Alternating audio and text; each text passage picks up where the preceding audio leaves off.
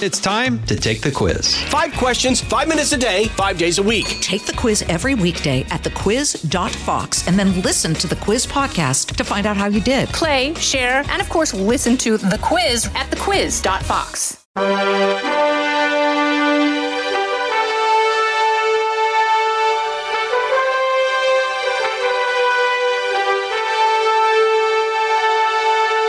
Welcome to Lighthouse Faith Podcast, where we are moving forward in truth and love. I'm Lauren Green, Chief Religion Correspondent for Fox News Channel and author of the book Lighthouse Faith and the new devotional Light for Today.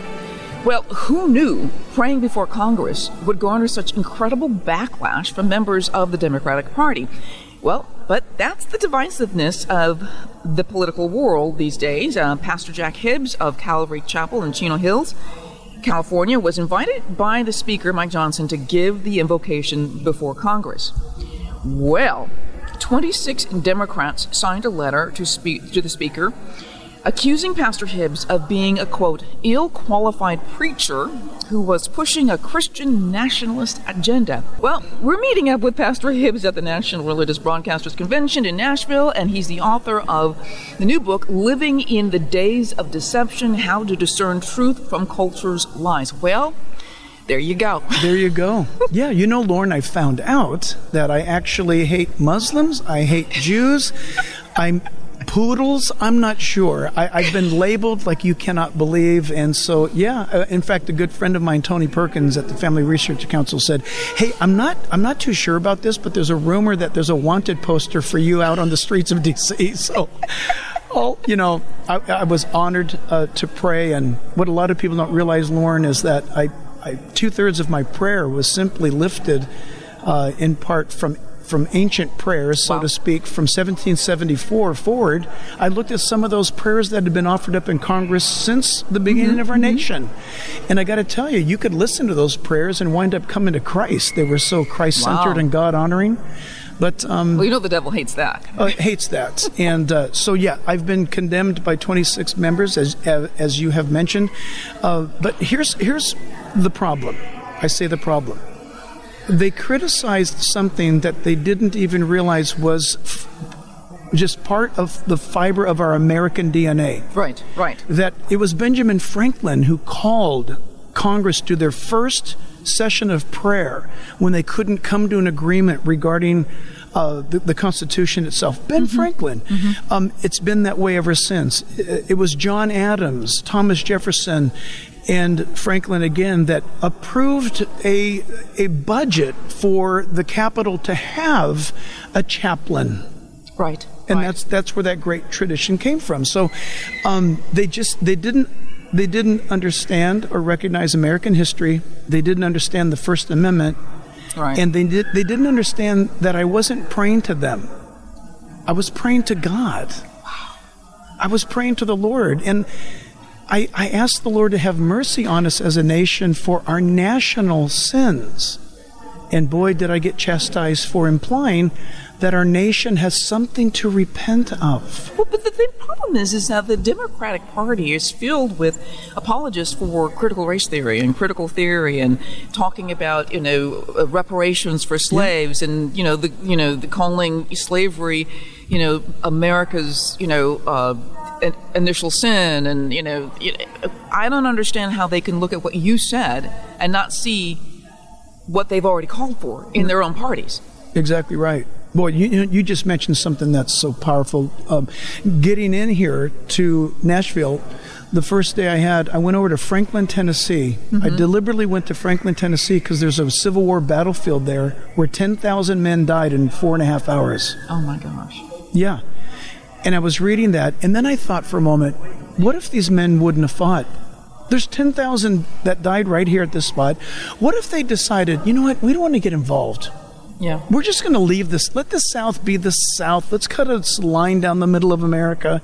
We'll stay up north, and we'll just let slavery be slavery down there. Yeah. No, they got involved because it was the godly thing to do. And you think about today, our nation, Lauren, I'm concerned, we've kicked God out of school. We've kicked him out of the courthouse. We've kicked him out of the public square. And our governor in California, he wanted to kick us out of our churches, if you think about it. Right.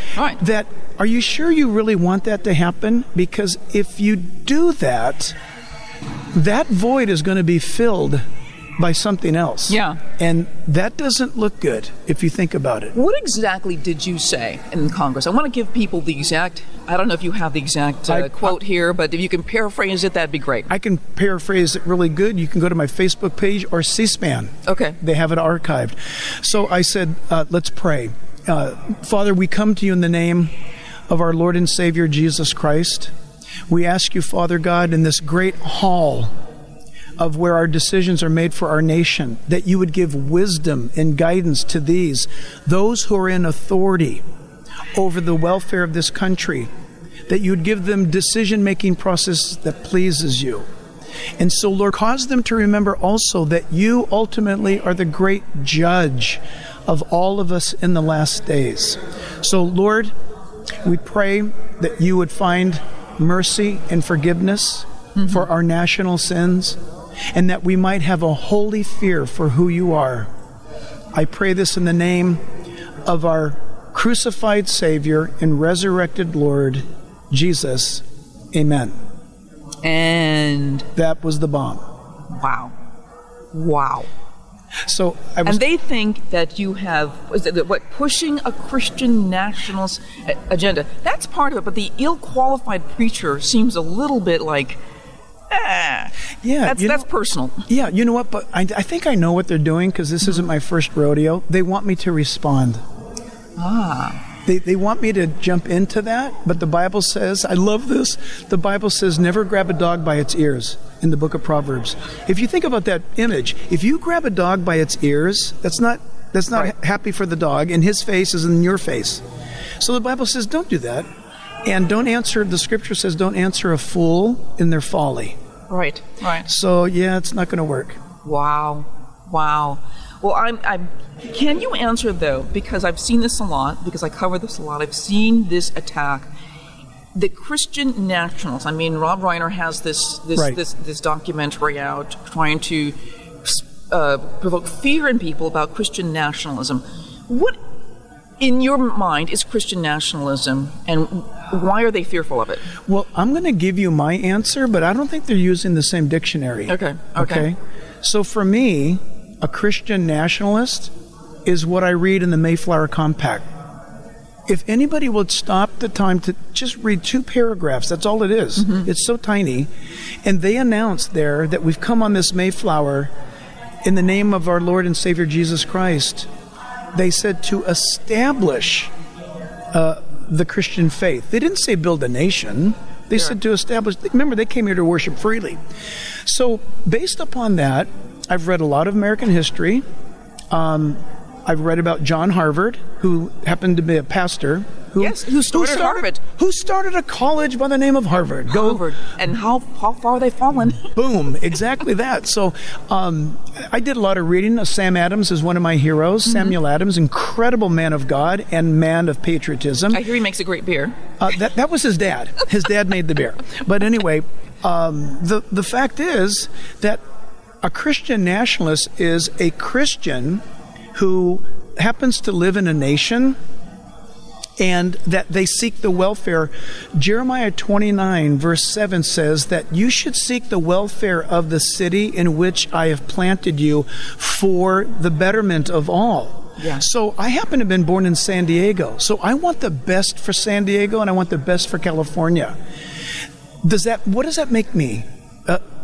It makes me be a believer who wants the streets clean and people safe and all lives honored, not just black or white or Puerto Rican. I'm Portuguese. Portuguese lives matter. No, listen. All lives matter because God made us in his image. That means every life has value to me. Right. And so if that's a Christian nationalist, then that's what I am. I was born in America. I would certainly expect those who are Christians who are Germans to be Christian German nationalists. They should be proud of Germany. Yeah. sure. They're Christians first. They should be, listen, if you're in England, you're a Christian first, but you should be proud of England. Right. Or if it's Peru, or it doesn't matter. But I think what they're saying is, and what they're doing, when they can't defeat you, you know that one of their tactics is to label you. Because when we're labeled, we have a tendency to recoil back. Right. And we cannot let them do that. But don't let someone else define who you are. And I think that's what the sort of tactic on the left is. They're trying to define Christians and say Christian nationalists, and then that becomes the boogeyman. Exactly. Right? And that becomes the thing you need to fear. Oh, so-and-so, he's a Christian nationalist. Yeah. Oh my gosh, what's that? It's like the devil itself. It's like, no, it's not. Right. And again, I think it goes back to what dictionary are you reading these definitions out of? Right. Because apparently, clearly, George Washington was a Christian nationalist, but what dictionary are you reading it from? Yeah. You know? Yeah. I want to get to your book because it's called Days of Deception, How to Discern Truth from Culture's Lies. It's like flying off the shelves, basically. It's selling like hotcakes. We're shocked. Right now, we know that Amazon has got to be restocked. We know that Walmart ran out. We know that Barnes & Noble's, the shelves went empty. So it's a great problem to have. Well, it certainly is a great problem. I hope it happens with my book. Yes, may it happen to your book, too. But the idea, how did this book come about? During COVID. We saw the fear. Our church was open during COVID. And so when the genesis to the title, into the series, I stopped our normal teaching, went to this series to teach this. It was when one great expert was in complete opposite agreement with some other great expert as to what about this virus. And then these university hospitals were warring with these university hospitals, and it quickly became clear to me that no expert knew what was going on. Wow. And it caused people to go straight to fear. Yes. And in our state, we were actually told to stay indoors in California. And believe it or not, I'm pausing because I can't believe this even happened. But Gavin Newsom locked down the beaches. You could not go to the beach in California, where there's doctors who now tell you that any flu or any virus or any ailment that you're feeling, you should go breathe air that has been ionized by the atmosphere, breathe it into your lungs and out through your nose, through your entire respiratory system. Do that for 20 minutes when you're feeling ill. Wow. And the ramifications are fantastic for your body. And it made sense. Go figure. God did that. Yeah. But when I saw people gripped with fear, and I looked around, everybody seemed to be like in a cloud of confusion. Thus, DAZE, living in the days of deception. And so we picked just a few topics, it's resonated with people. I want to go with the deceptions within the church. We'll go to some other ones, but what are some of the deceptions within the church? Jesus himself said, when he told the disciples, they let him out and they said, Jesus, look at the temple. Isn't it great? Jesus shocked them. He said, you see all these stones? Not one of them are going to be left upon another. They're all going to be torn down. They were so rattled by that. They asked him a 3-part question. Jesus, when will this be? What will be the sign of your coming and the end of the world? Instead of Jesus unpacking the 10 toes off of Daniel's end time statue, he didn't. He said, watch out that no one deceives you, because false Christs and false prophets will arise, and that means they're going to carry with them misleading messages and false doctrines. He said, watch out. So the first thing on Jesus' heart was, don't be deceived. And so in the church today, if people go to a church that's not teaching the Bible, that's a huge warning sign. Well, how do they know because I've been to certain churches, and I'm not going to name them. But it's like, okay, they read a scripture, and we've got the God, and then it's a totally different sermon about something. They read a scripture here and there, but it's not focused on the teaching. I have to tell you something. That's what's taught in seminary, and there's some sort of a notion. It's about 80 years old, where you come to the people with a topic of how to manage your finances, so to speak. You use this verse to back up what you want to tell them, And that's really come out of many seminaries. Versus what people don't realize, when you study the Bible, just the Bible for itself, and you look at it with the original language, when Jesus, it says he sat down and taught them, that teaching is a teaching that is expositional. It means he opened up a book of the Bible. By the way, Jesus quoted from Deuteronomy more than any other book. It means that he would have taught them, let's say he would have taught them chapter 1 of Deuteronomy, so to speak, okay? And then the Jews end their teachings with a parable.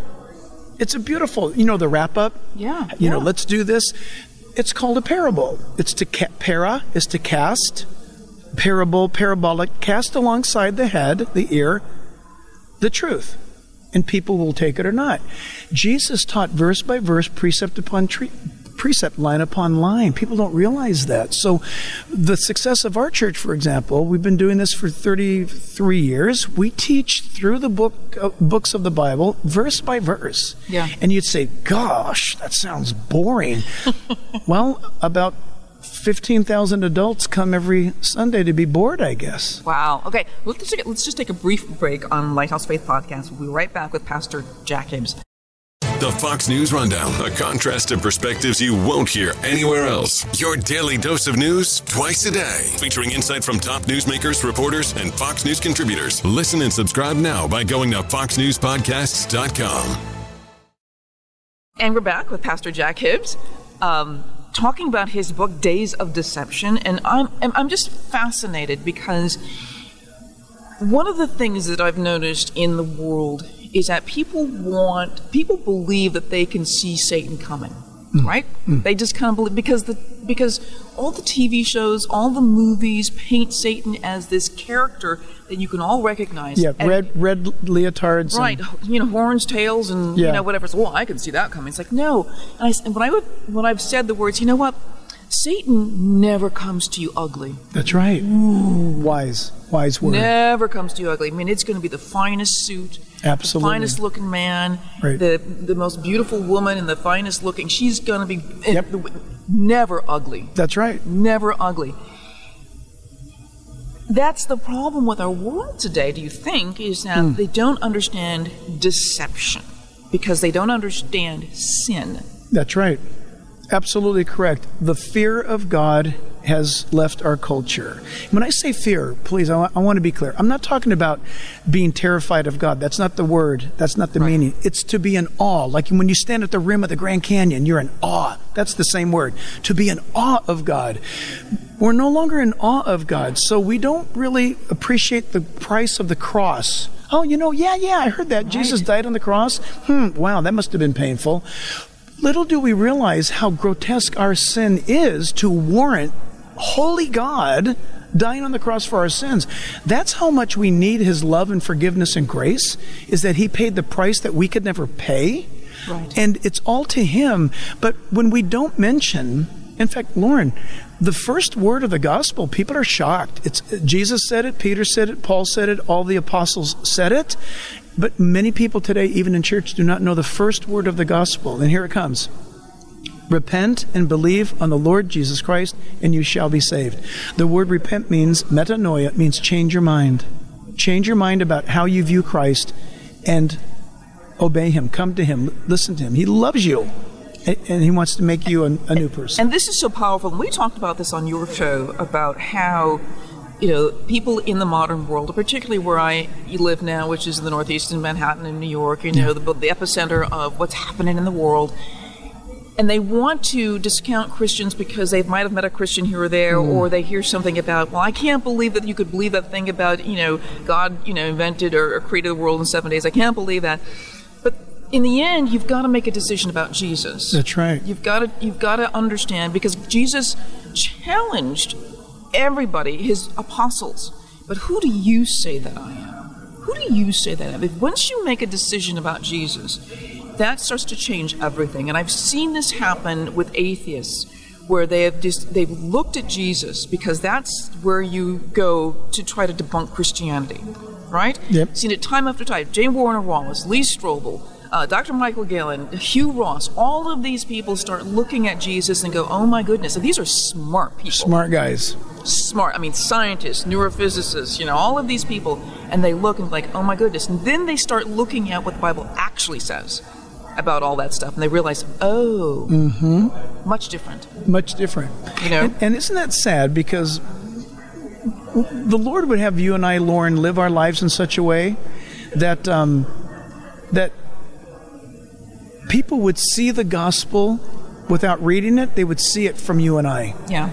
I think it was it wasn't St. Augustine, maybe St. Francis of Assisi said, preach the gospel at all times, and if you have to use words, do it. I think it was St. Francis because the Pope Francis has repeated statement. that. Incredible statement. So true.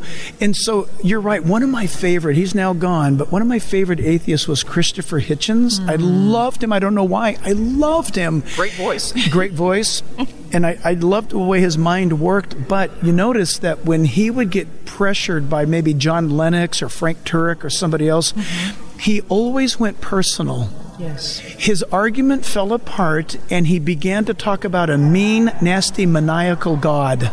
Yes. Oh, wait, so Christopher, it's not that you're an atheist, it's your perception that he's running the universe wrong. So right. you are actually a believer, you just don't like the way he's running the world.